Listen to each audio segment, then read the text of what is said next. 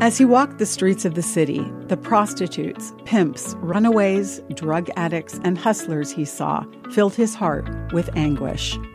I'm Bonnie Sala with Reset.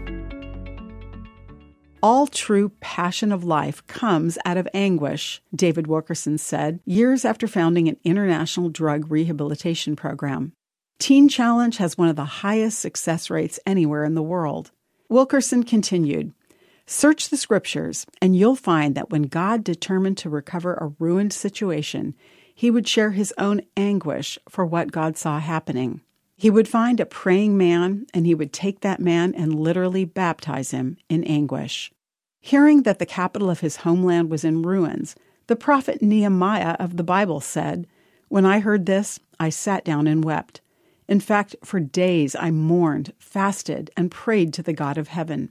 In Nehemiah, God found a man who would not just have a flash of emotion, some great burst of concern, and then let it die.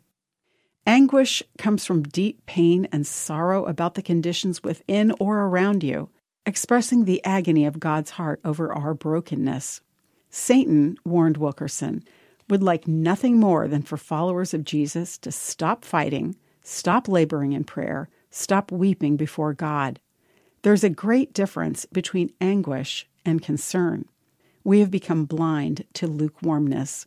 You can sit and watch television and your family go to hell. Does your heart or the heart of one you love lay in ruins today?